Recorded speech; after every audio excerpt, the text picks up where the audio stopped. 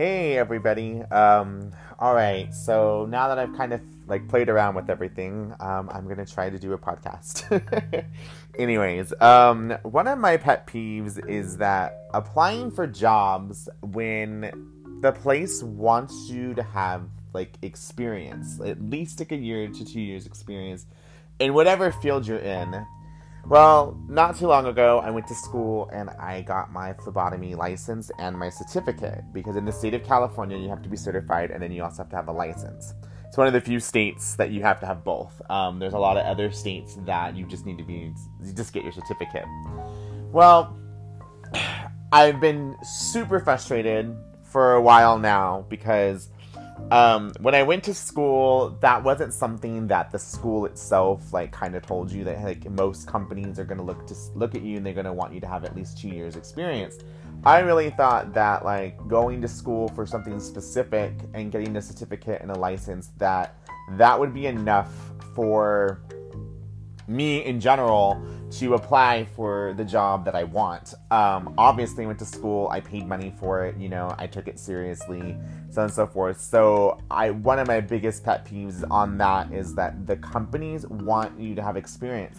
And I'm getting more and more frustrated because it's not like I can get experience easily, because the certificate I got is phlebotomy. I went to school to become a phlebotomist, and I was one of the main people in my class that graduated my class with one of the highest scores. It was an A. You can't, you know what I mean? You can't get much higher than that than an A plus.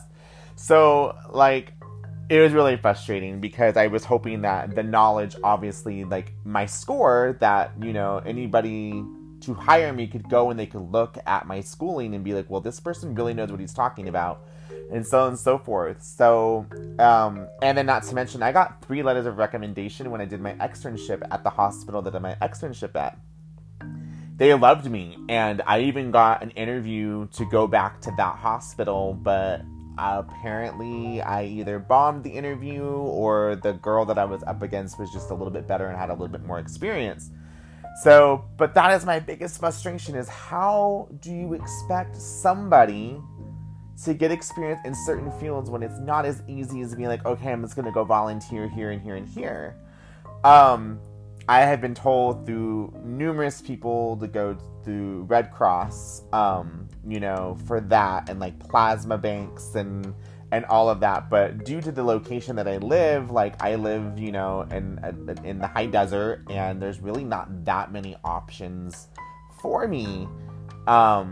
There's very few hospitals, very few, all of, blood banks and plasma and all of that. So I'm getting told by a bunch of people hey, apply for Red Cross. Red Cross will retrain you. They have a specific way that they like to do the blood draws and so on and so forth.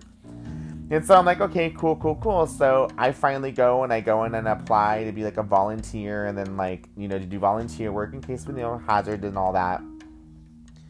But I get this letter that states that California has now officially changed the laws and that Red Cross is no longer hiring phlebotomists. So I'm just oh my God, what do I do? My back's against the wall. I invested so much money. I invested $1,700, to go to this, to get my certificate and my license. And not to mention, I studied my ass off to get this. So I just my license is about to expire in 90 days, and I'm just kind of torn on whether or not I should even renew my license.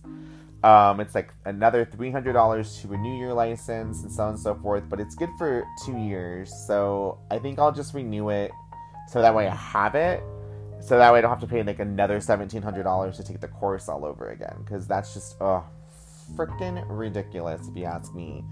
So the reason why I figured I'd talk about this is I just want to know if there's anybody else out there that is in the same boat as me, that you've gone to school for something and you just cannot catch a break and get a job in the field that you went to school for. How many other people out there are in the same situation as me? Who's in the same boat as me? It's just really frustrating.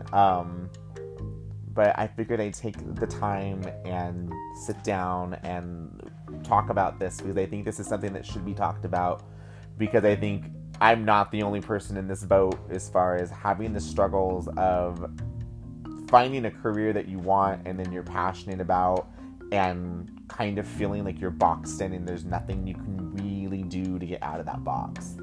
So, yeah, so anybody who listens, comment, podcast back. I think that's kind of how that works. I'm not 100% sure, but this is officially my first podcast, and it is about my pet peeve of certain industries want you to have X amount of experience, but if they don't hire you, how do you get the experience? It's plain as day. How do you expect someone to learn to do something if you don't give them a chance?